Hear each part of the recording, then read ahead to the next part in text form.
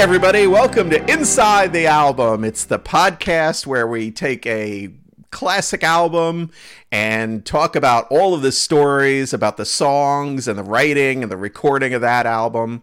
And today, our album is Sgt. Pepper's Lonely Hearts Club Band by the Beatles. I'm excited. Yeah, great stuff. Yeah, such a good album. And, for me, I didn't listen, when this came out, I was, 14, and I wasn't really into the Beatles at that point. Right. So I started listening to this album in, the early 80s, right? 79, 80. But once I put it on, I couldn't take it off. So it's one of my all-time favorites. Yeah, and I was the opposite. I think, some of the first albums I ever listened to. I know the White Album and Let It Be. I played them forever when I was a kid. I was young because they were just the best. And this album's unbelievable. A lot of great stories behind this album. I look forward to discussing it. Oh, yeah. And today... On Seckler. Go ahead. Come on. Today, Tommy, we have an advertiser, a sponsor, and it is the Game Show Guys. So, to be honest, the Game Show Guys are us. It's Tommy and me. But what we've done is we've kind of come together and created this company called the Game Show Guys. And what we do is we come to you in person to do team building events through our amazing and fun live game shows. Our shows deliver entertainment, education, and enhanced collaboration skills.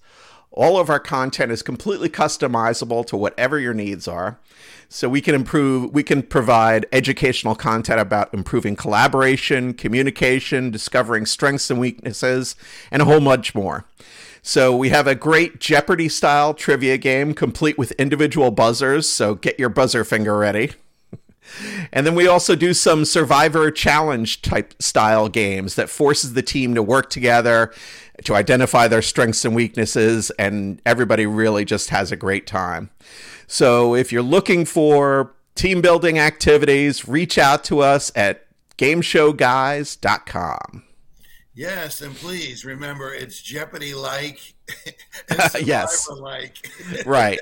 Right. And the questions, they're Jeopardy-like, but they're not hard. So we're not asking about mythology and things like that. We make it very easy so everybody has a lot of fun. Yes, please don't sue us. Please don't sue us.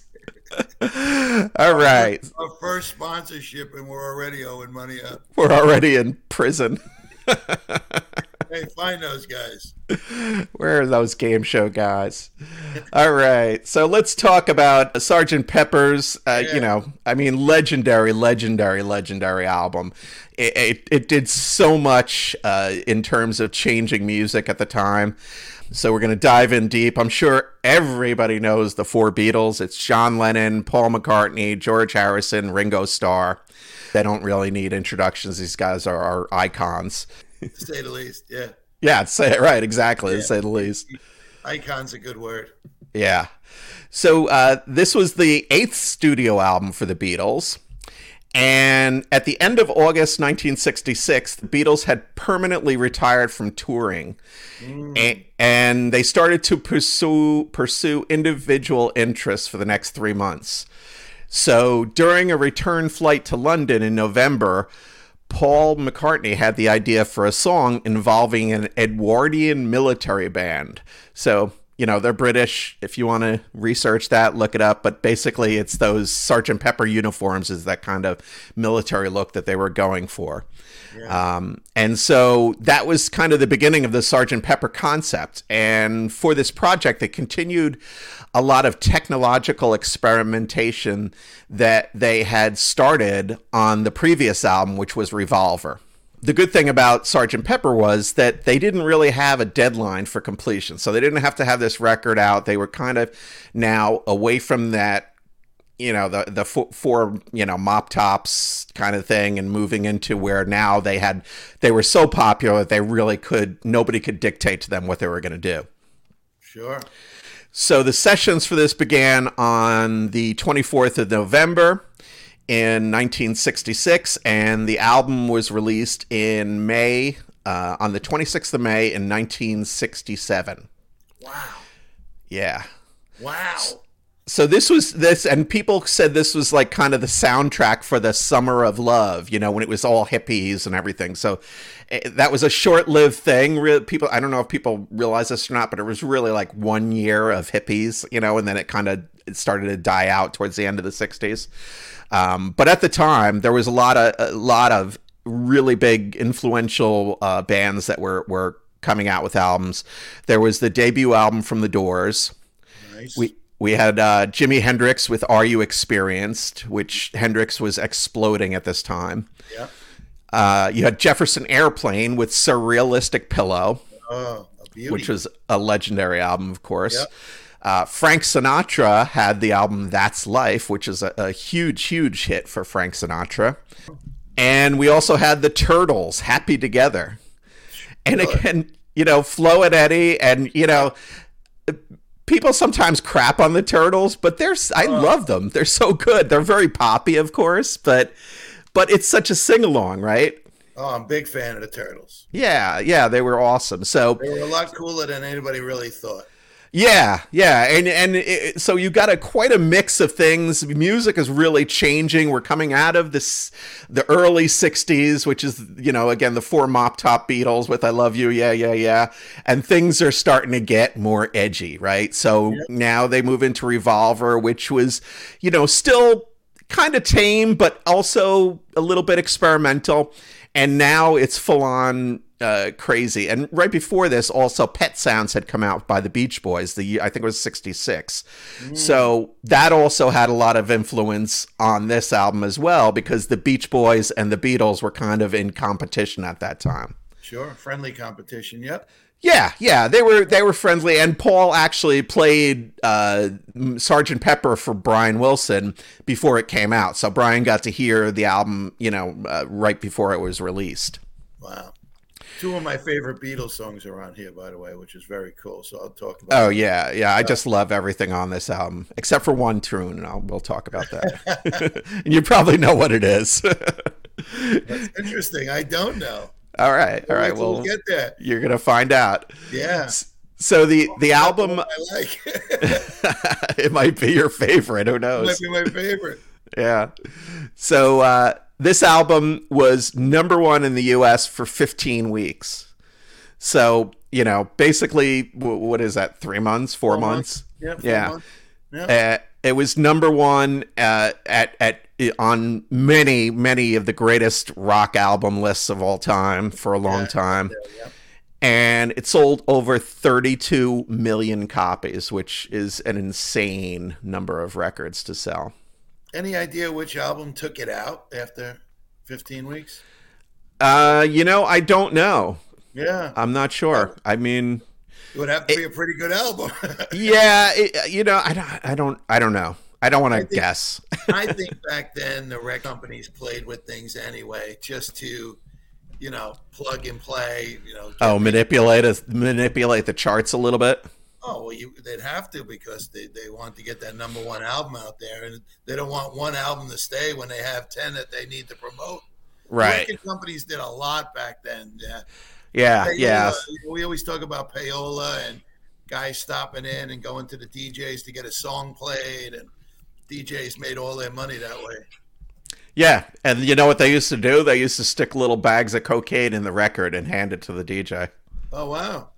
I don't know if you knew that. I don't know if everybody was doing that, but it was happening. To the DJ, not the DJ. DJ. Not this DJ.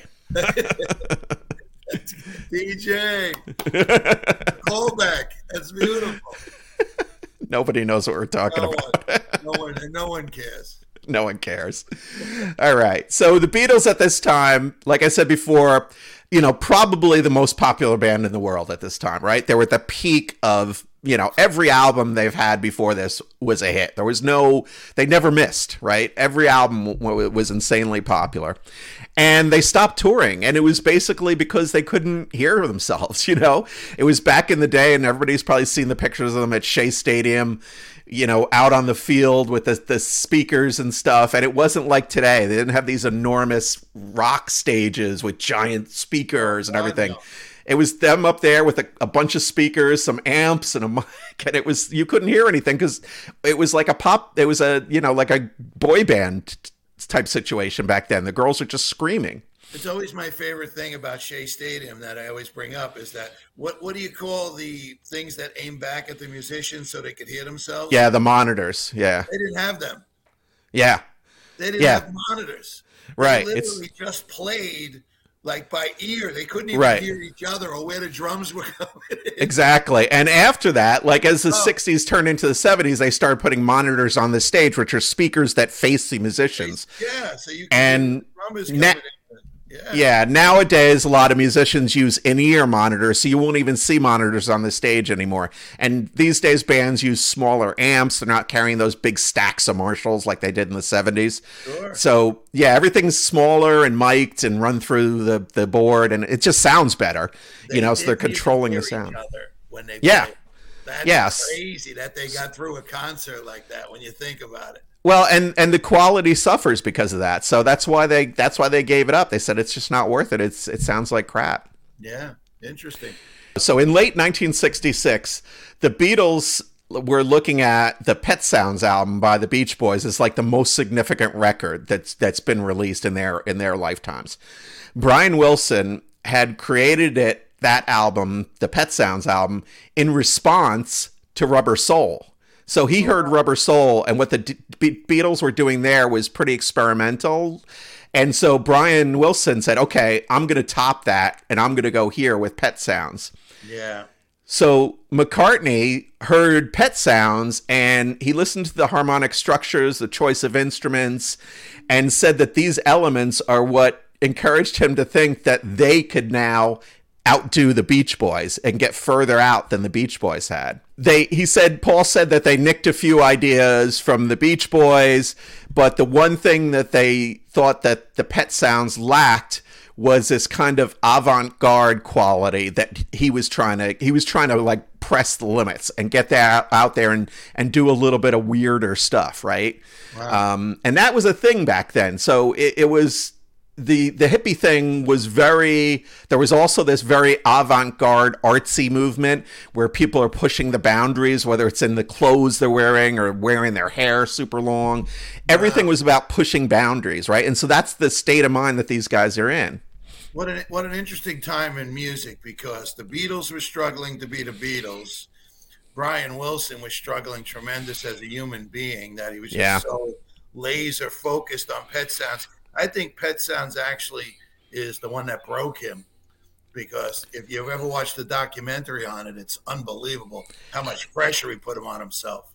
Yeah, they were really like these guys were so focused on just going beyond their limits, and that can tax you, and it did tax Brian Wilson. It kind of sent him, like you're saying, kind of over the edge into not insanity, but he had some issues. Well, the interesting part about it is, if for both bands they started to not enjoy what they were doing, and that's a tough time in life right there.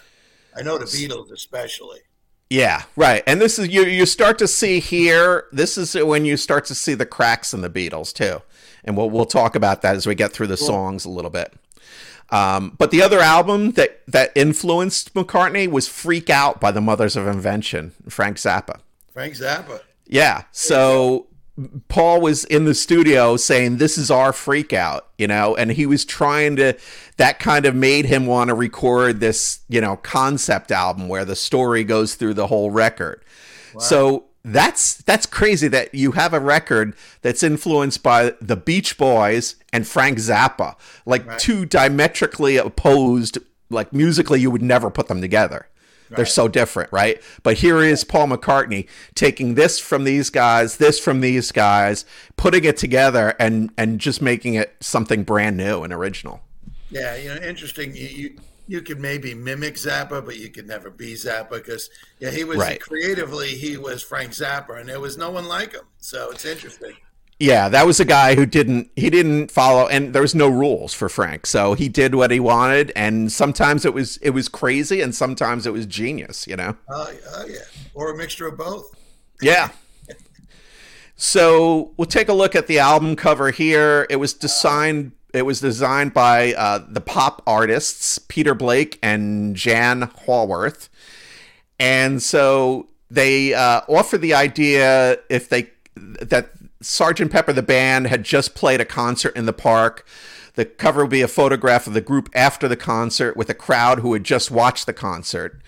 And so they did that by using these cardboard cutouts. And the reason they did that was then it's a magical crowd of whoever they wanted. So they don't have to get people in the studio. Right. They could just get these cardboard cutouts of all these celebrities and famous people.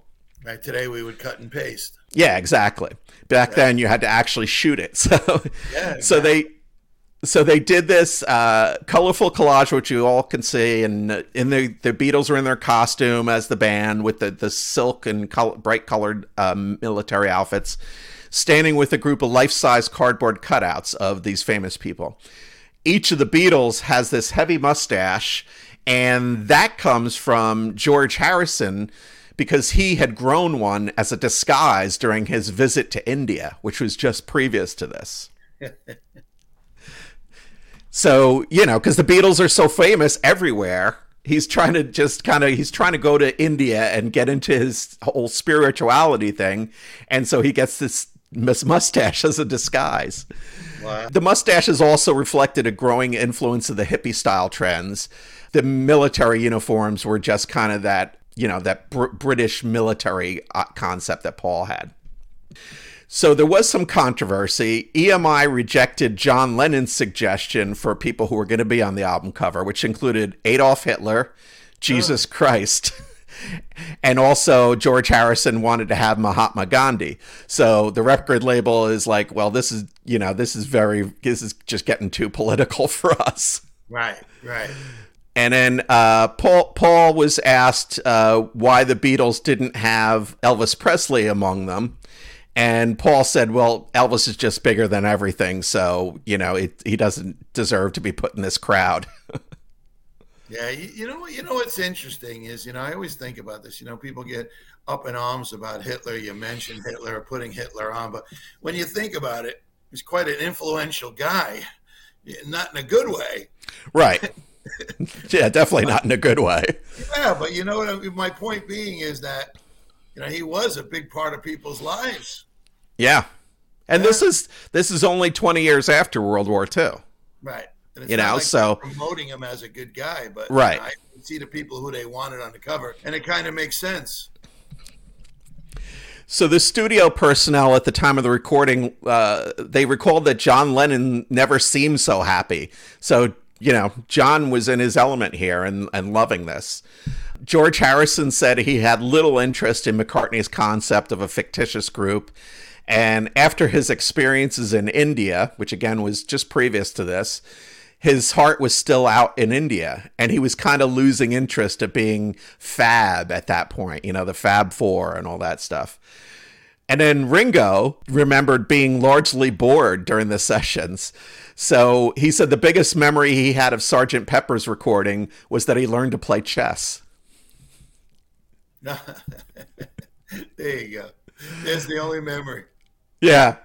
I love Ringo. He's the best. Still the best.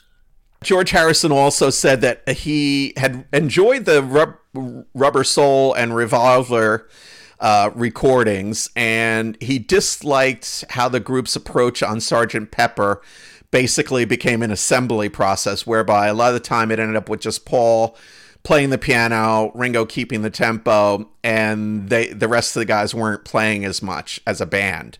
So George really wanted to get in there and do the thing as a band, but this is really where Paul is really, really starting to take control of the Beatles, and you start to see this rift between George and Paul, which album. Which we've talked about on Abbey Road, and did we do Let It Be? What was the other one? Did we? That's a good question. I forget.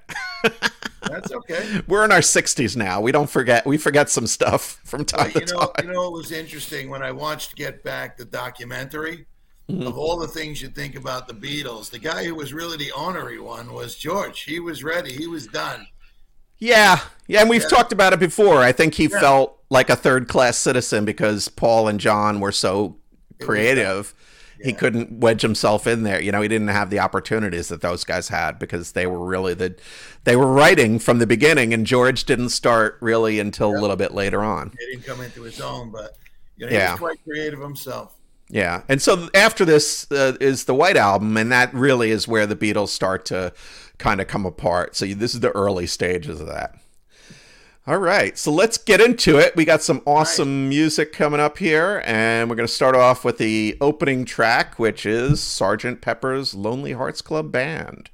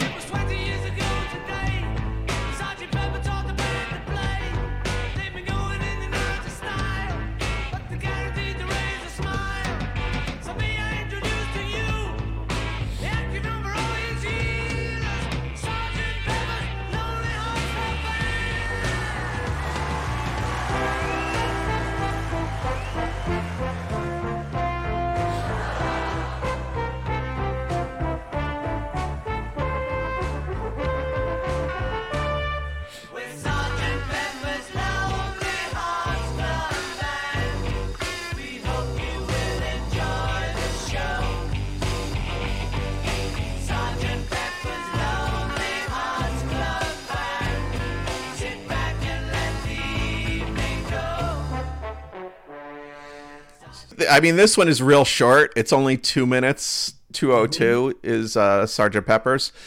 But Paul wrote this song and sang lead on it. And after recording it, that's when he had the idea of getting this whole concept album together. And so one of the things they want to do is have the songs run seamlessly together through the record. So this one goes right into the next one. It's really like the introduction to this Billy Shears, the fictional character. Fictional guy. Yeah. The track's unorthodox stereo mix was typical of the album. So if you have the original version, I don't know if you'd hear this on the digital versions, where the lead vocal is in the right speaker during the verses, but in the left during the chorus and the middle eight. So they're playing around, even though, you know, and remember, this is 1967, so the technology is not what it is today. You know, so these kind of studio tricks, we'll call them, were unusual at the time because people are recording on, you know, 4-track machines and limited. There wasn't all the digital stuff, obviously. You know, it's interesting as I was listening to this, and this is why I love doing this with you. You know, I get something from me. You can even just hearing that first song, I can see the listener saying, "Wow, this is cool. This is great." But I could also see the band saying, "Blah," you know, like it's so just manufactured. It was starting to manufacture music. What do you mean? Instead of just going into the studio and jamming and recording. Yeah, it's definitely more thought out, more planned out. Yeah. It's a little less, hey, grab your guitar and let's rock. Right, it's much more thought about and planned. Yep. Yeah. Yep. Very interesting. And an interesting fact about this, and this is pretty well known, so probably a lot of people know this, but 3 days after this album came out, Jimi Hendrix opened up a concert with Sgt. Pepper as the first song, and Paul McCartney and George Harrison were both there and very impressed that Hendrix learned it so quickly. And if you've never heard that version of the song, check it out because it's just amazing. It's completely different because it's just Jimmy with his distorted guitar, right, you know, rocking it out. And it just shows you how a song can go from, you know, you could take a song that has the classical horns and the orchestra and all that stuff, and then just slam it out with a distorted guitar. And it's different, but it's the same, right? Yeah, well, the guitar riff to open is, you know, Jimmy probably loved that. That's probably what caught his ear. Oh, yeah, exactly. Yeah, that fits really well with him. Yep. All right, so let's move into the next song, which again, kind of, there's no break in the songs, and that created a lot of issue for the radio stations back in the day, because they either had to play them both together or just chop it off, which was a little weird. But the second song is With a Little Help from My Friends. And it's not. Hold on.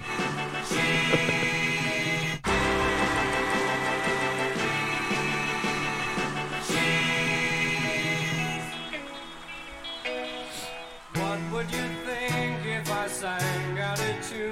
Would you stand up and walk out on me? Lend me your ears and I'll sing you a song, and I'll try not to sing out of key.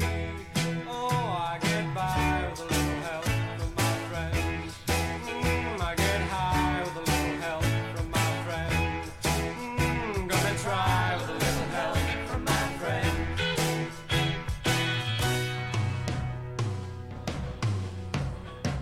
What do I do when my love is away? Does it worry you to be alone? How do I feel by the end of the day? Are you sad because you're on your own? No, I get by with a little help from my friends. Get high with a little help from my friends. Gonna try with a little help from my friends. Do you need anybody? I need somebody to love. Could it be anybody? I want somebody. So obviously on this one, this is Ringo singing here. This was written by Paul and John, but Ringo was sang lead on it. And he's introduced as this character, Billy Shears. And they picked the name because it sounded good and played up. They liked the idea that they're having characters, right? So they're really trying to create a scene here. It's almost, kind of like a movie, really, right? It became a movie. Yes, that's a horrible movie, though. It's a horrible, horrible movie. The Bee Gees were in it. With the Bee Gees and Peter Frampton. Yeah, dude, I gotta be honest with you. I never saw it. I just noted it was there. Oh, you should watch it. No, I'm not watching it. You gotta watch it. It's awful. I've seen it. Yeah, thanks. I think my wife has the record of I'm sure. the with the Bee Gees and Peter Frampton singing all the songs. And frolicking, a lot of frolicking in that. Yeah. So the working title of this song was Bad Finger Boogie. And it's a name that John Lennon came up with because he had injured his finger. Oh, there you go. So the Beatles ended up actually getting some use out of the name when they signed a group called the Ivies to their label Apple Records in 1968. Yeah. And they renamed the group Badfinger. Badfinger, sure. That's where Badfinger comes from. Yeah. Cool. Why did, the second song on the album, why did it go to Ringo? It's a great question. I guess they felt that it fit him. Yeah, I think it was more about, they wanted Ringo to sing something, right? So he usually has at least one singing song on an album. Yeah. And they had created this character, and so they thought that the Sgt. Pepper's introducing the Billy Shears character was a good theme to go. So I think it was more about that than anything else. It fit the theme, yeah. Yeah. So the cheering at the beginning was actually taken from a Beatles concert at the Hollywood Bowl back in, I think, 1965 or 6. Yeah. I'm not sure. Does that still exist, the Hollywood Bowl? That's a great question. I have no idea. That was a big venue back in the day. Yeah. I've actually never been to LA, so I don't have much familiarity with the stuff out there. But this was a #1 hit on the UK chart 3 times. So the first time was by Joe Cocker in 1968, which a lot of people are familiar with that version. Again, a dramatically different performance of the song, right? They took a great song and made it their own. Dog. So the Joe Cocker version's very good. Yeah, I love it. But again, it's another example of when the songs are this good, you can take them and do them in different genres or whatever, different ways to perform the song. No doubt. If the song is good, it doesn't matter. It could be rap, it could be dance, it could be rock, it could be classical. A good song is a good song. The other two times it was number one in the UK chart was by a band called Wet Wet Wet in 1988. 1988. 88, number one.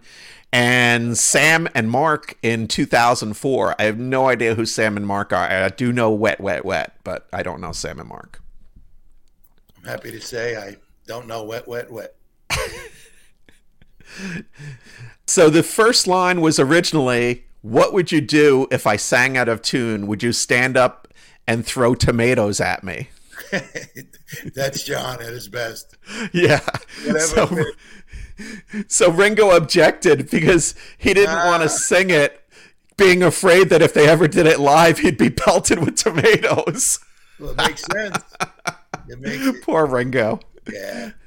I don't want people throwing tomatoes at me, John. Come on. That makes sense. All right. Yeah. You know what? It's funny. Like I said, I learned so much by watching Get Back. And it really was. John was a master at coming up with a couple of lines and throwing something in until he discovered something better. But he'd always create the song and be singing about cauliflower or eggplant or broccoli. Right. It's funny how Well, and people do that pretty frequently. Like if they don't have lyrics, Right. they mumble. They kind of have, usually what happens when they're writing songs is people have, like, I know the rhythm, I know kind of what the words are supposed to sound like. So, they throw in nonsense words until they figure out what, and again, if you watch that Get Back documentary, you can see that in action. They're going through songs that and they haven't hit the lyric yet, but they're saying blah, blah, blah, blah, blah, or whatever, and then they finally, it comes to them. All right, so let's move on. This is track number 3. This one is Lucy in the Sky with Diamonds. Picture yourself in a boat on a river with tangerine trees and marmalade skies. Somebody calls you, you answer quite slowly. A girl with kaleidoscope eyes. Cellophane flowers of yellow and green towering over your head. Look for the girl with the sun in her eyes and she's gone.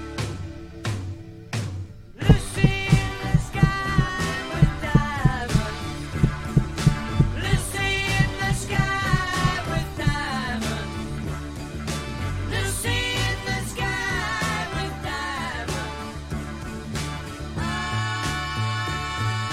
Follow her down to a bridge by a fountain where rocking horse people eat marshmallow pies. Everyone smiles as you drift past the flowers that grow so incredibly high. Newspaper taxis appear on the shore, waiting to take you away. Lying in the back with your head in the clouds and you're gone. Lucy in the sky with diamonds. Lucy in the sky.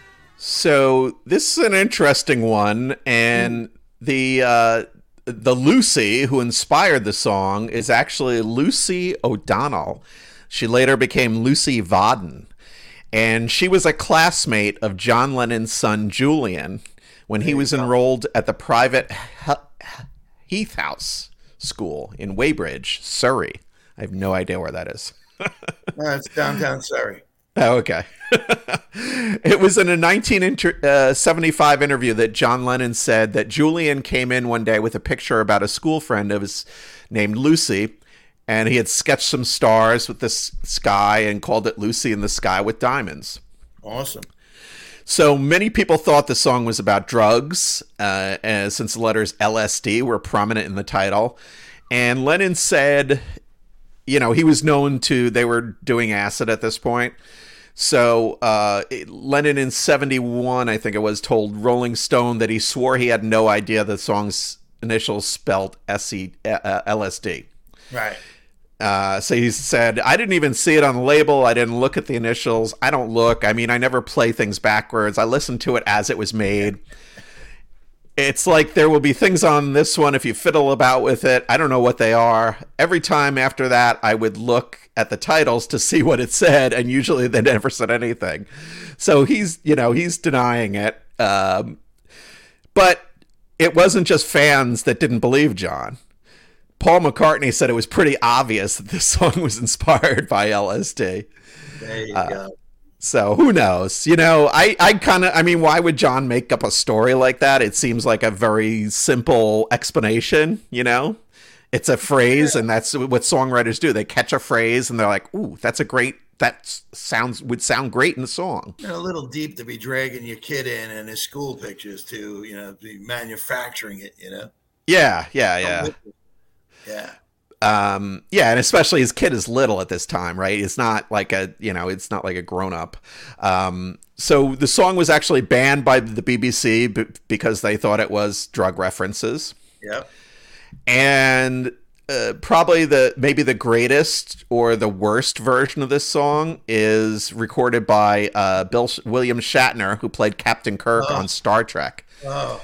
So if you haven't heard this, Google it because it's amazing. It's amazingly bad. He does this so bad it's good. Yeah, he does this dramatic spoken word style. Picture and yourself a boat on a river. Spock. Yeah. Tangerine tree. It's just shit. I mean, to me, that highlights like how much William Shatner thinks of himself, right? Oh, good. He who created that character and lived with it forever. He did okay. Yeah, I don't think it was I think it was just him. I don't think it's a character. But so it's like, maybe it's probably one of the most popular rock songs of all time. And this guy decides that he's going to go out and do it completely differently. And like we've talked about before, like with Joe Cocker and other people who've done these songs, they do good versions. This was an awful version of it. He has a whole album out of cover songs, William Shatner. Yeah. Fantastic. But I wanted to say, I always, in my heart, I love John as a singer. I've heard many people, including Chrissy Hine, talking about that people don't realize how well he breathes when he sings. And he's like just a true singer. His voice on this is incredible. Yeah. Incredible. Yeah, John, and the reason they work so well together, the Beatles, is that they are so different. So you've got Paul, who's got this very poppy, very nice, very pleasant, boom-ba-doop-ba-doop kind of sensibility to his writing and songs. And John is always edgy and abrasive, and those things together, when they come together like that, it's phenomenal. The results are always insanely good. Oh, no doubt. No doubt about it. All right, let's move on. We're going to listen to the next track. This is number 4. This is called Getting Better.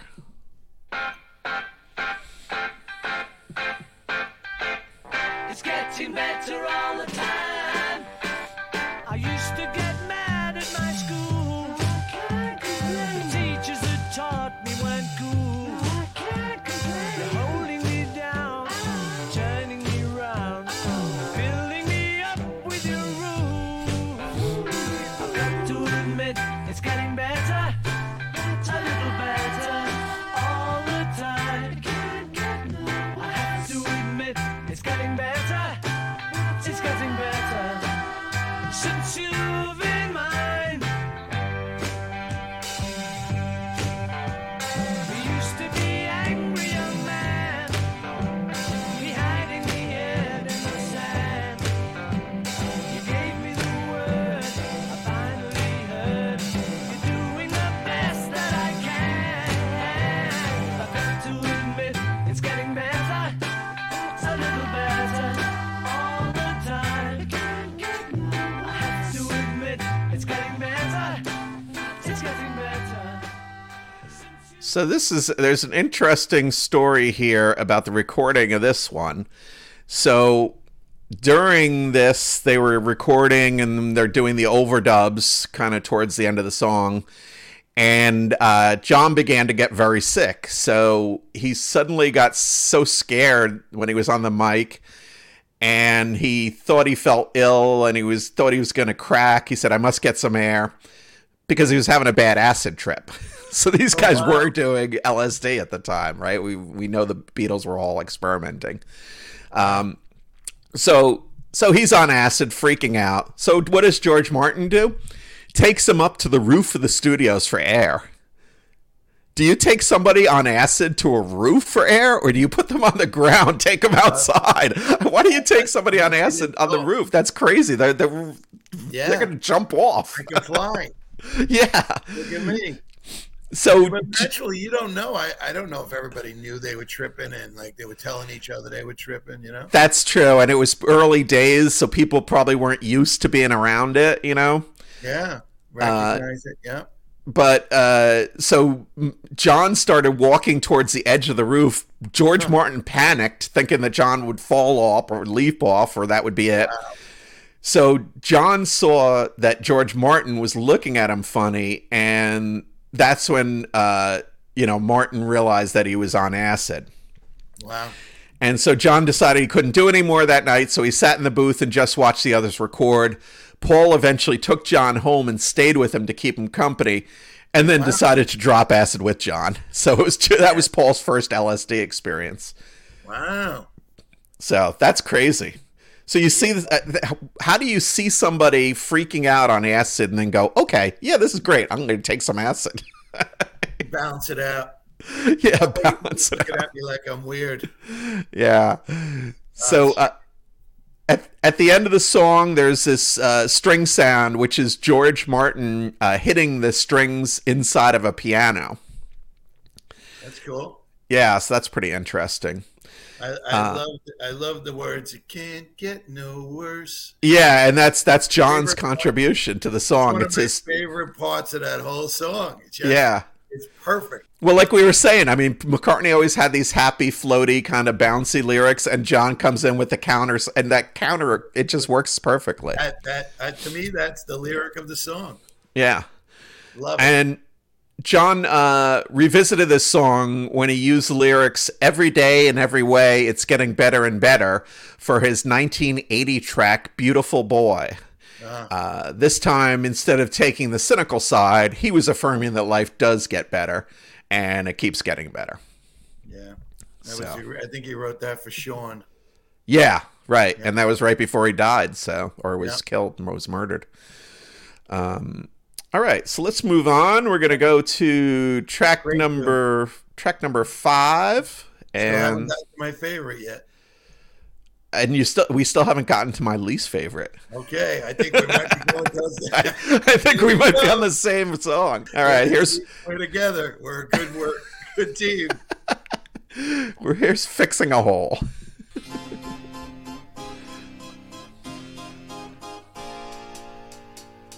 I'm fixing a hole where the rain gets in and stops my mind from wandering where it will go.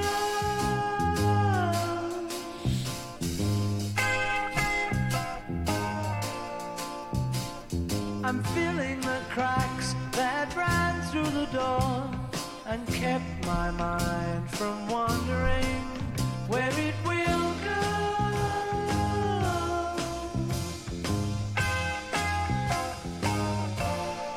And it really doesn't matter if I'm wrong, I'm right. Where I belong, I'm right. Where I belong. See the people standing there who disagree, but never win, and wonder why they don't get in my door. I'm painting a room in a colorful way, and when my mind is wandering, there I will go. So I love this song. I just love it's not so much the lyrics, it's more the kind of the melody line of that what he's singing there. Yeah. It's a great tune. Yeah, Paul wrote this song after fixing the roof on his farm in Scotland, but it's not about the hole in his roof. Paul said it was about the hole in the road where the rain gets in. Wow. So so he's up on the roof fixing it and sees a spot in the road that has a big hole, and he's talking about that. See, who would ever known that? Yeah. Everybody thinks it's got to be a roof, right? Right. It's a hole where the rain gets in. Come Right. on. So it was rumored that this was about heroin again, back to the drugs. I don't know that the Beatles were ever like into heroin though. John was.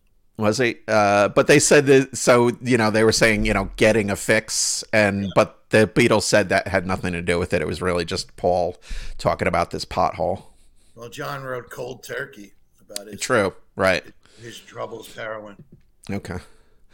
George Harrison became annoyed at the number of times that Paul re-recorded the vocals for this song. He later said that he did almost nothing during the recording of the album, but sit around all day listening to Paul sing the words, fixing a hole all day. George had enough. Well, and and it's a combination of Paul being a perfectionist and George just being frustrated, right? Yeah, and then George just like, come on already. So interesting. When you lose that connective energy, so Paul's just doing his thing, but George, slowly but surely was just such a negative energy. Right. Without even saying anything. But if you think about it, so this is over, right? So the Beatles 64, right, is when they really started getting popular, right, with first album. This is only 3 years. Right. And in 3 years, first of all, they've published an insane number of legendary songs in 3 years. But the band has gone from being, 4 guys sweating it out in Germany and in clubs all day to being worldwide legends, and their relationships are changing. People are getting frustrated. Dude, when you bring 4 people together and everybody's got their own vision of what their life's going to be like. Yeah. That's the challenging part. It's for all, and we talk about it. We talk about team building, right? Right. How do we get everybody to have while they're together, have the same vision? It's Right. interesting. Yeah. That's what it comes down to.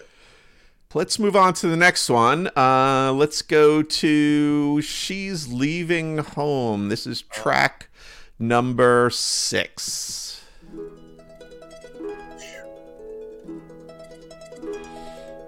Wednesday morning at 5 o'clock as the day begins, silently closing her bedroom door, leaving the note that she hoped would say more. She goes downstairs to the kitchen, clutching her handkerchief, quietly turning the back door key. Stepping outside, she is free. We gave her most of our lives, is leaving, sacrificed most of our lives. We gave her everything money could buy. She's leaving home after living alone for so many years. So this is it's first of all, it's gorgeous. Brilliant. The music is just so beautiful. Yep. The song is based on a newspaper story Paul McCartney read about a runaway girl. Yeah, that's what I heard. Yeah, it was in the London Daily Mail's. The headline read, A-level girl dumps car and vanishes. That girl was 17-year-old Melanie Coe, who had run away from home, leaving everything behind. And her father was quoted as saying, I cannot imagine why she should run away. She has everything here. So, that's the inspiration, is this story in the newspaper. These guys are so talented that, it's an average story in an average newspaper. Stuff like this happens all the time, and they pull it out and create this gorgeous song with it. Brilliant song. The lyrics, the vocals, tremendous. The interesting thing is that no Beatles played instruments on this, so it's all the orchestra. John and Paul's vocals were double tracked to make it sound like a quartet, and then the session musicians played the strings. And it's also the first female to play on a Beatles album. It was Sheila Bromberg, who played harp. Wow. You know what I was thinking? I'll just throw it out there because I was thinking you could slowly start to feel in my mind. I was thinking how Paul started to realize he could do this on his own. I don't know what makes me think that. But Yeah. like you just said, I didn't realize that the Beatles didn't even play on it musically. Yeah, I didn't know that either. I just Yeah. found that in the research. Yeah, you could say that. You could say that. I mean, this is where Paul really has taken charge of the band, I think. And that, I mean, he's always been a great songwriter, but he here's again where they're starting to peak and coming up, again, taking an average story and turning it into this gorgeous piece of music. Fantastic. Yeah. So Paul, he used his falsetto sparingly with the Beatles, but on this song, he goes up very high in that contrasting part where she's leaving home as John sings a part of the girl's parents. Yeah. We gave her most of our lives. So just interesting how they did that and played off. And again, it really comes back to, like you were saying, Paul's songwriting expertise is peaking. It's just phenomenal here. Yeah. Very good. All right, so let's take a listen to number 7. This one is Being for the Benefit of Mr. Kite. For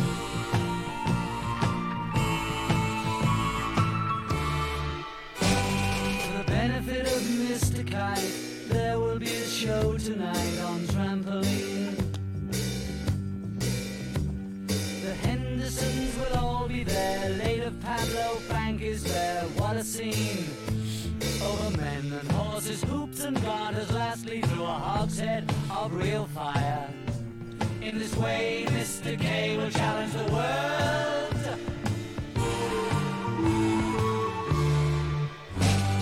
The celebrated Mr. K performs his feat on Saturday at Bishopsgate. The Hendersons will dance and sing as Mr. Kite flies through the ring. Don't be late. Mrs. K and H assure the public their production will be second to none. And of course, Henry the Horse dances the waltz. So this song it's interesting how this came about. First of all, they had released Strawberry Fields Forever as a single and did a video for it. And so while they were filming that video, John and Apple Records employee Tony Bramwell went into an antique shop close to the hotel, just kind of walking around, right, to waste some time. And so Tony said that they wandered in and John spotted this framed Victorian circus poster and bought it. And John said Mr. Kite was a straight lift. He had all the words were on the poster, basically. So all this stuff that he's singing in the song was on this circus poster that they got in this antique shop. Now, this isn't one of your least favorite songs, is it? No, it's not. Because Is this your favorite? it's one. I have 2 on this album. That's one. Okay. This I one like this one. And I had the pleasure last summer. McCartney did this live in concert. Oh, he did? Yeah, he did. It freaked Wow. me out. I looked at Cheryl. I was like, "Oh my god!" Because that's John singing, though. I know. Well, he does tributes to all of them during the shows. He Yeah. mentions them throughout. Oh, so he does it, and it does it. It says, "Hey, this is John's song." Okay. And he does something and tributes it to George. Oh, cool. Oh yeah, very cool. Yeah, so the carnival sounds came from recordings of old steam organs that could be heard at like country fairs and amusement parks. Sure. George Martin had them on tape, but he wanted them to sound chaotic to stimulate the carnival experience, or to simulate the carnival experience. So he had the engineer chop up all the tape, and this is, again, before digital, so everything's on tape, and you cut it and you tape it together, and that's how you used to do recordings. And so he had the engineer chop up all the tapes of the organs and then splice them back together in random order. So it created this loop that was augmented by various organs played in the studio to bring that kind of chaos and the sound of that circus. So it's all that, and you don't really hear the choppy part. You hear the part that they're playing, but it builds that atmosphere, the background that you'd never notice, but it's there. It's so cool. Great tune. I don't know what the BBC was like back then, but obviously people were different. But again, the BBC banned this song. I don't know if you're going to discuss that, because Henry the Horse, they felt was references to heroin again. So yeah. Into every album back then. Yeah. To see what kind of a anti-God or right. Well, it's 1967 and everybody's doing drugs, right? So it's everybody's smoking pot, people are doing acid constantly. So this is the scourge against the middle class, right? And so you're in a position where the kids are all growing their hair long, they're wearing clothes that don't look like anything that your father wants you wearing. They're doing these drugs. So it was a societal thing. And the BBC is saying, look, we're not going to promote this. So every time there's a hint of it, they're like, we're going to get rid of that. My establishment. Yeah, right. Exactly. That's exactly what it was. Like, anything that was anti-establishment got knocked down back. It was quite the battle. It really was. Kids trying to be kids trying to be themselves, people trying to be themselves. Right. Yeah. Being different from the parents, and you just have to, anybody who has kids knows there's always going to be a little bit of that rebellion. You just got to kind of keep an eye on it, give them enough rope, but try to maintain it so they're safe. Yeah. So George Harrison and Ringo both played harmonica on this song, along with a couple of other people. And the interesting thing about this is Paul was asked one time what his favorite bass line to play is. And at the time he said, at the moment, it's being for the benefit of Mr. Kite because it's challenging. So that's interesting. Yeah. Maybe that's why he played it in concert. Who knows? Probably. Yeah. It must be a favorite of his, right? Yep. Great tune. All right. So here we come to Don's least favorite song on the album. Do you know what's next? Do you remember? No. It's Within You, Without You. It's George Harrison's Indian. Yeah. Indian influence all the way. Yeah. It's I mean, it's okay as a song. To me, it's the sitar is just, for me, it's too much. This was the whole experience. Yeah. This is where he was butting heads, because now he was like a completely different guy, and throwing in what he wanted.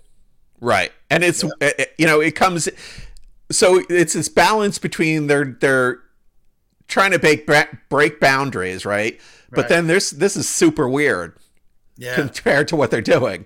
But they included it, Yeah, that's interesting. So, I'd like to get some more information on that. Go ahead. Yeah, let's take a listen.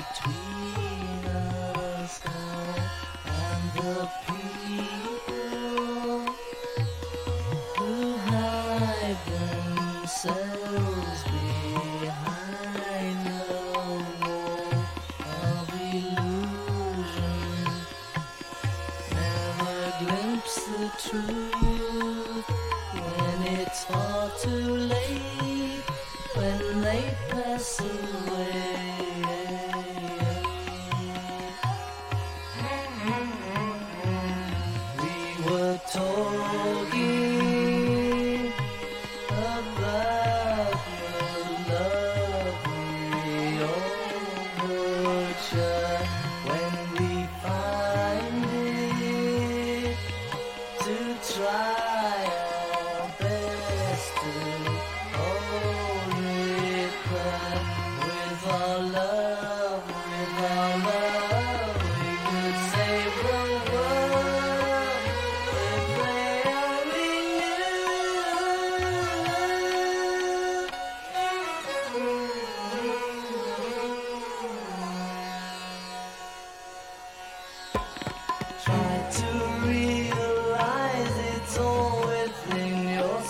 No one else can make you change. And to see you're really only very small. Life flows on within you and without you.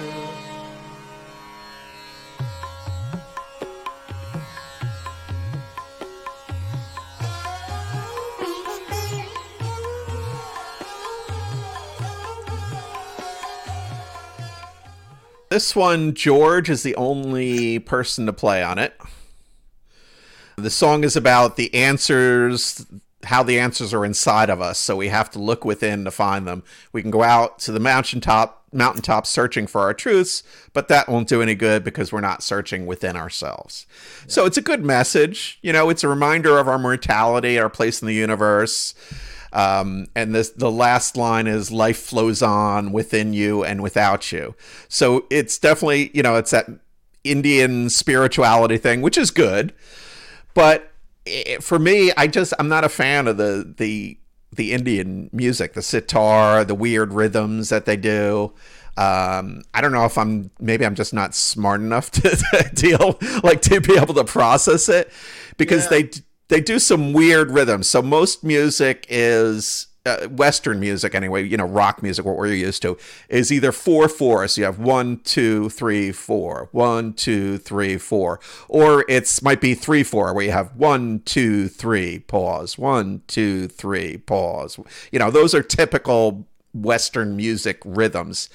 This is in 5/4, so now it's 1, 2, 3, 4. 1, 2, 3, 1, 2, 3, 4, 5. You know, so but it's in that space of 4. You have 5 beats. So when you get into these different rhythms and things like that, it gets a lot more complex. For me, I don't like it, but you know, well, that's me. What I did was, while we were listening, I pulled the lyrics up, and the lyrics are amazing. Yeah, the lyrics are great.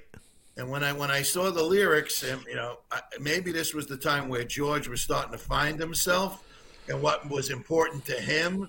So definitely. About you, the inner being, right?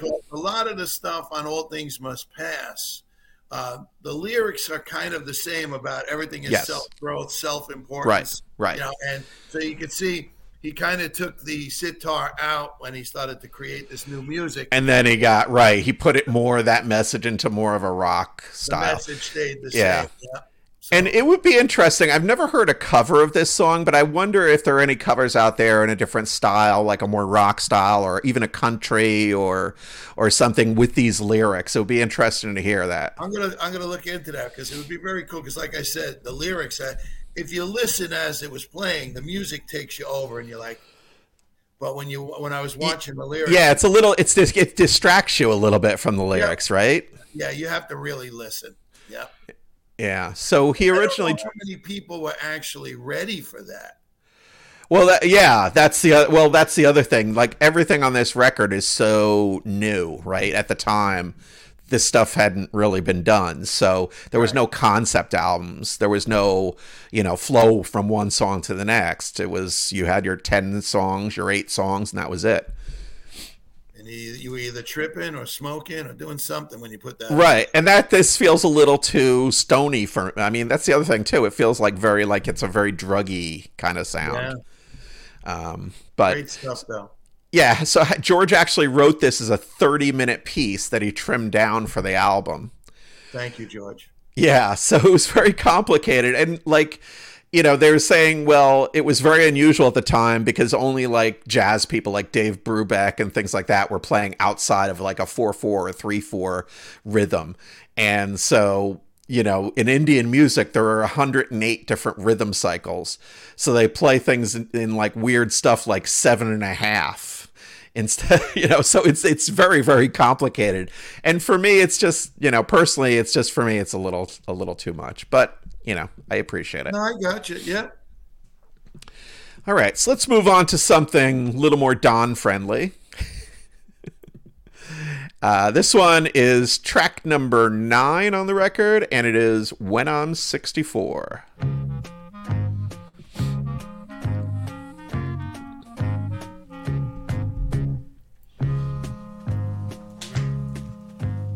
When I get older,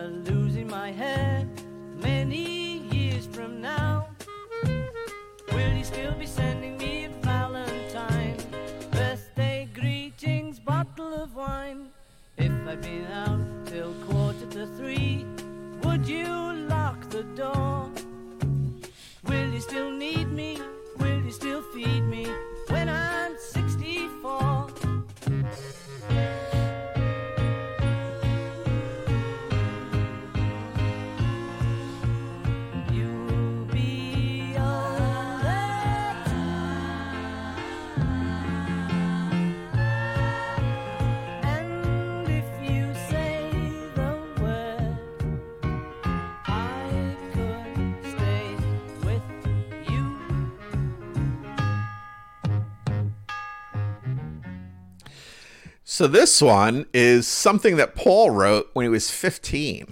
Yeah. The music for it, at least. Yep. Yep. So they used to play it back when they were the Quarrymen, and Paul later put the lyrics on it in honor of his father's 64th birthday. Wow. I'm 64. Well, there you go. I sang it to my wife. She said no. She said no. That's sad. Yeah. Well, it's quite the existence. Yeah. So this is a favorite of the Beatles in their early club shows where they were required to play for hours. So when their amps overheated, they would sing this around the piano.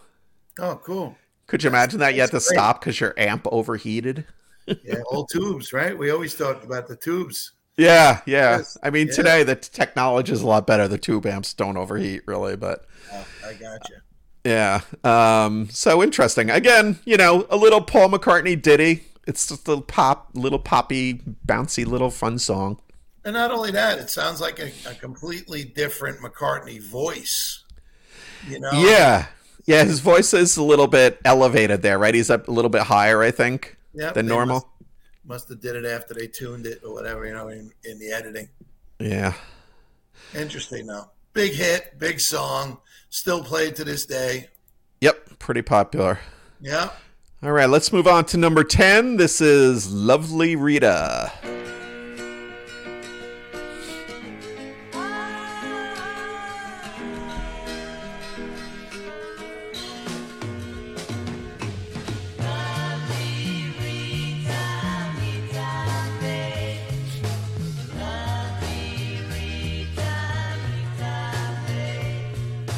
Lovely Rita, meet a maid. Nothing can come between us. When it gets dark, I tow your heart away.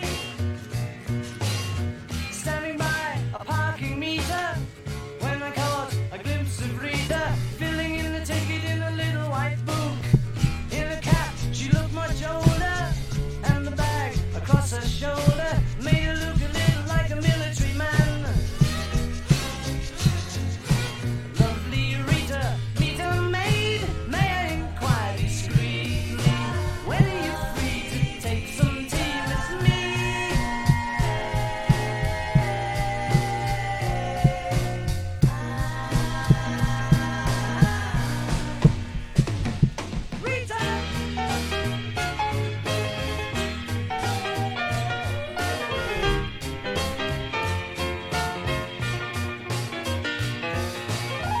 Took her out and tried to win. So the interesting thing to me about this, that little honky-tonk piano bit that we just heard there, Yeah. that's actually George Martin playing. Oh, wow. Yeah. Well done, So, George. yeah, it sounds great. Paul wrote this as if he fell for a meter maid while she was taking his plate number. So he said he was bopping about on the piano in Liverpool when somebody told him in America that they call parking meter women meter maids. Yeah. And he thought that was great, and it was went from Rita Meter Maid then to Lovely Rita Meter Maid. It's a great tune. Yeah, and they also played combs and paper to make kind of odd background noises. So, did you ever take a comb and you put a piece of like tissue paper over it and hum? It's like a little Dude, kazoo. not in 50 years, but you just reminded me that we used to do that. I remember it. Yeah. That's interesting.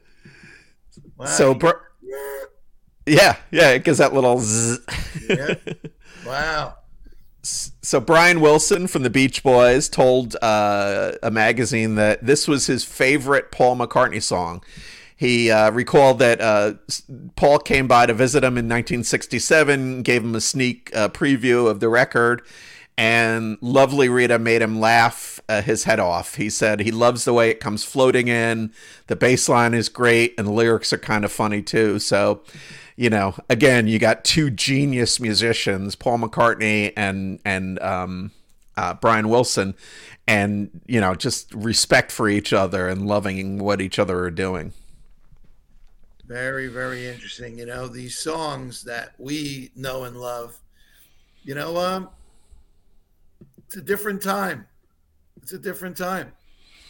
You wonder if a poppy song could ever be played today. Like, Oh, sorry. there you go. There's my answer. Sorry, wait. No, it's a great song too. My bad. Sorry about that. These are very poppy songs. Yeah.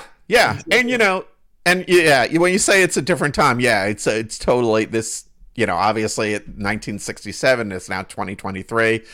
This is the past, but it's still just amazing lyrics and melodies. Yeah. Oh, absolutely. Yeah. All right, let's move on to track number 11, and this one is Good Morning.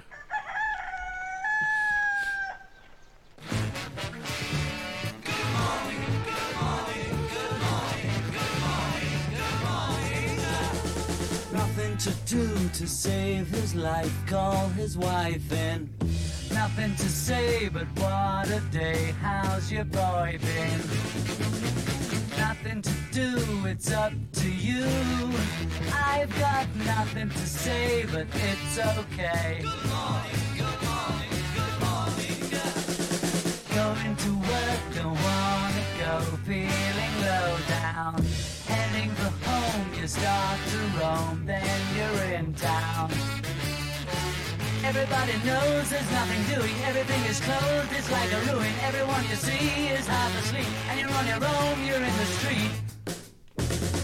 After a while you start to smile. So this one is John. John wrote this and is singing on it. And John used to watch a lot of TV.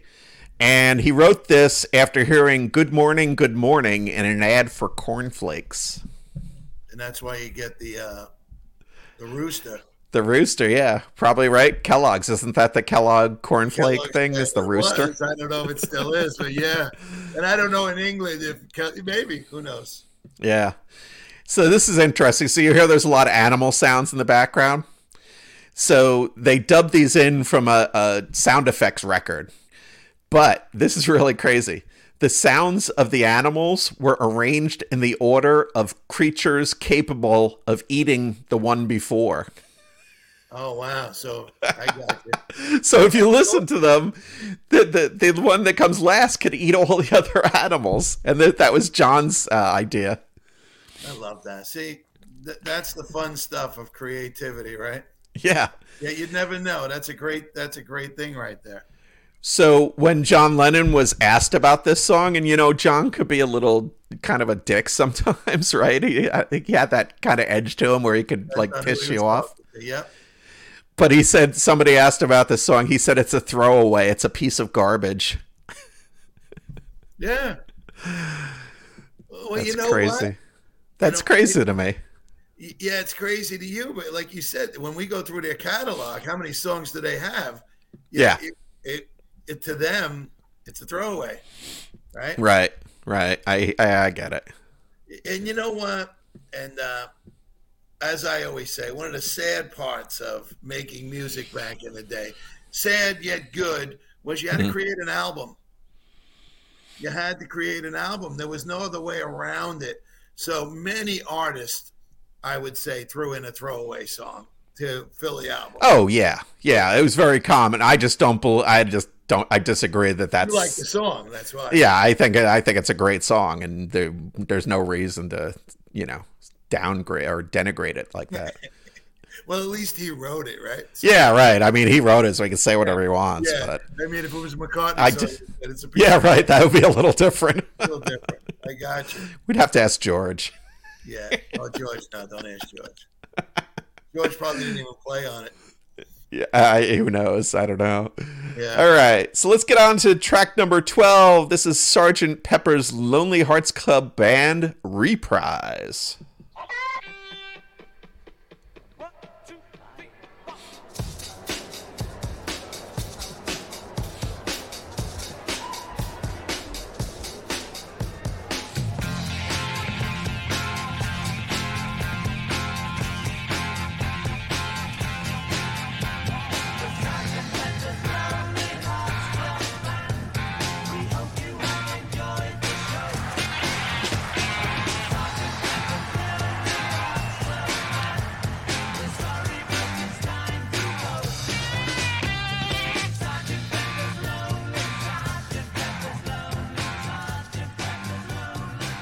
So again, this is a super short one. This is only 119. It's just a little, and reprises are generally a much shorter version of the original song, but modified in some way. But you guessed it. It's my favorite song on the album. I love it. I love it too. Yeah, that's a good one. I always wish, because the guitar work is just so fun. Yeah, it's much more rocky than the first, right? Oh yeah. The beginning of the first is so killer, but Yeah. this whole song is like rocking. It takes it to another level, right? It changes so it. good. Yeah, So good. so creative, and it's a concept album, so they bookend it almost, right? There's another song after this, which we'll talk about next, but on this, everybody's singing, so it's John, Paul, and George all sharing lead vocals. They're there with the rock guitars. They got a little distortion going. Nice. It's a whole different kind of rock and roll Beatles vibe. Always my favorite. Yeah, such a good one. Yeah. All right, so let's go to the album closer, which is, some people will say it's the greatest Beatles song of all time. It's definitely up there. It's a combination of Paul and John here. And let's take a listen. It's A Day in the Life.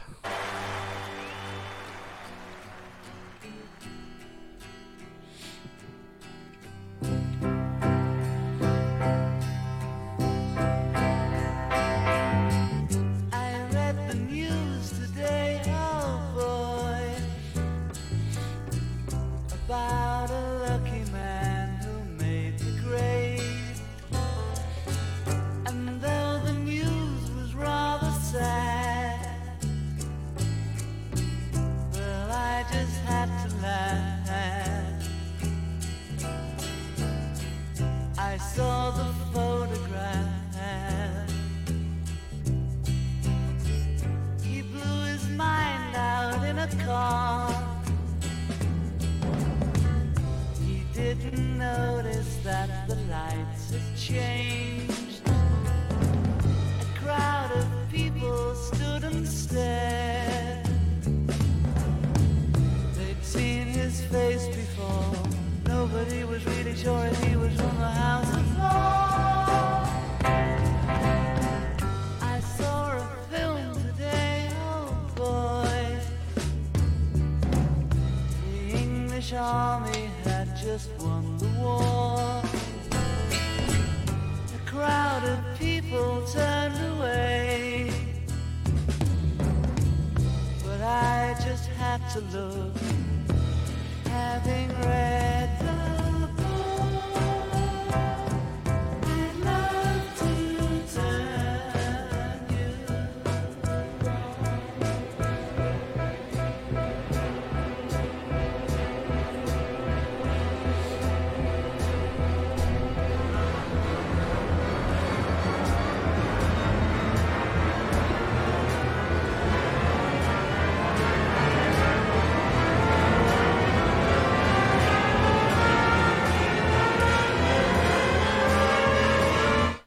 So I want to stop this. I want to talk about different parts of this song. So, the beginning is John doing that thing. It sounds great. I love the acoustic guitar at the beginning. I love, the rhythm of it. They used a 41-piece orchestra here. And when you hear that crescendo, Paul's directing the orchestra basically, and told them to start with the lowest note of their instruments and then gradually play to get to the highest. Yeah. So, and then we go into this part, and we'll jump back into it in a second here, where it's the Paul section of the song. So let's restart it here There's a and few take a different listen. songs in here. Yeah. Sorry, go ahead. There's a few different songs in here. All together comes as one. Right, exactly. So You can't let's just listen to the beginning of this song and know what's going to happen. yeah, it turns so many different ways. So Yep. let's take a listen. Here's the end of the crescendo into the Paul part.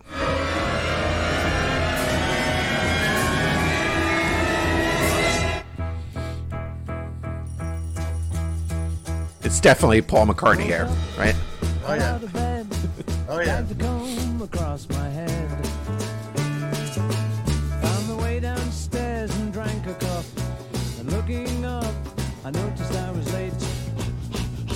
my coat and grabbed my hat. Made the bus in seconds flat. Found my way upstairs and had a smoke. And somebody spoke and I went into a dream.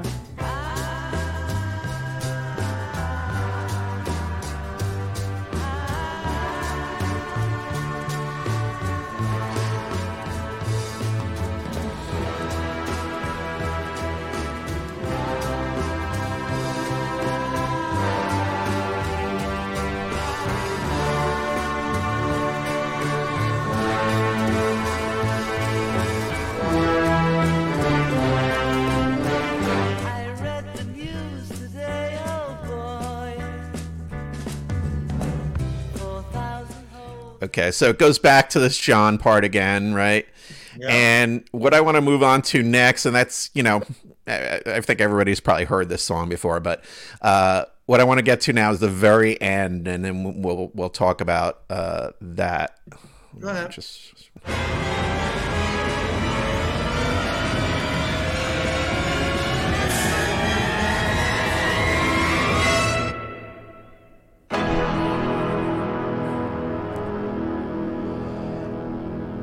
And so this is left on for like 40 seconds.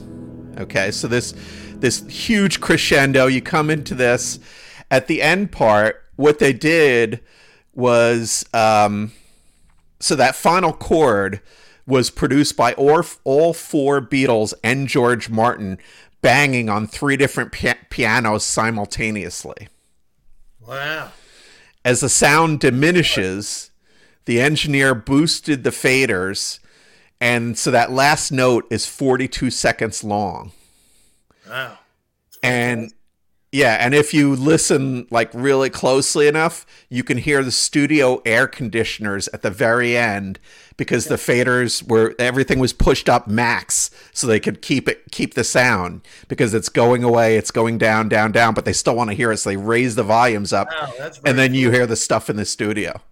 Wow. That's amazing. What a great crazy thing.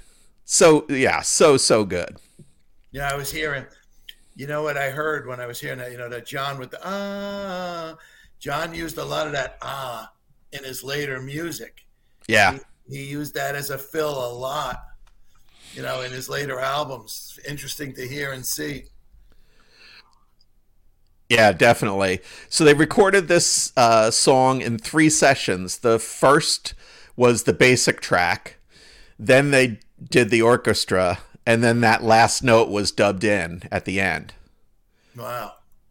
And again, the story is, you know, taken from the newspaper. So John read in the Daily Mail newspaper about Guinness heir Tara Brown dying when he smashed his Lotus into a parked van. Jeez. Wow. And then there's another story that they were talking about. The Blackburn Roads surveyor had counted 4,000 holes in the roads, and he commented that the volume of material needed to fill them was enough to fill the Albert Hall. Let me tell you, man, that's you know, just a great title. Now that you think, A Day in the Life. Yeah, right? Yeah, very good. Very good. And again, there's another drug reference. I'd love to turn you on. Yeah. And the BBC banned it, of course, because another section they assumed was about marijuana. It was the found my way upstairs and had a smoke. Somebody spoke and I went into a dream. So, you know, quite honestly, this stuff is it's got to be drug references, right? It doesn't make sense that it wasn't. Fits in, and you know, back then you couldn't say it was. Now they could if they wanted to. Yeah. Paul said that the song's origin was John had started the song, had the first verse, and he said this often happened. One of us would have a little bit of an idea. Instead of sitting down and sweating it out, we'd bring it to the other guy, have him listen to it, and then kind of finish it together, because you could kind of ping pong back and forth. Perfect. Yeah, so he had the first verse. I read the news today, oh boy, and we sat in Paul's music room in London and just started playing around with it. Got a second verse, then we got to going. We knew what was going to lead into the middle, And then we knew that they wanted to be a little bit edgy, where they could go, "I'd love to turn you on," and they knew that that would have an impact. Yeah, it's what I was saying about the fact that you could hear two different songs or two songs or multiple songs in this. Yeah. Right? It's 5 minutes and 34 seconds. Right. But it comes together so nicely. Yeah, I get it. But if it really, it's two songs that they combined. It's amazing. Oh, yeah. Yeah, for sure. I love it. So this being the last song in the album, the Beatles found an interesting way to close it out. After the final note, John Lennon had George Martin dub in a super high-pitched tone, which humans can't hear, but it drives dogs crazy. Thanks, John. So it was followed by a loop of incomprehensible studio noise, along with a voice saying something like "never could see any other way." They spliced it all together, and they put it there on vinyl copies so that it would go all the way to that run-out groove on the record. You know how when the record ends, it goes shunk, shunk, shunk. Yeah. Well, they put this stuff in that space. Wow. And they wanted people to think like something went horribly wrong with the record when it got to that point. Just messing with your head. Yeah, so much fun. Good stuff, man. All right. So that's Sgt. Pepper's Lonely Hearts Club Band. Interesting to go through the album. It really was. All these songs are, been in our lives forever. Yeah. Truly have. It's a great one. Great one. So that's Inside the Album. Thanks for watching. Thanks for listening. Hit that like button. Smash that subscribe button. Share it. Do the things. Press the buttons. Before we leave, can I shout out to Indonesia? Sure. Thanks. Have a good day. See you later. Bye.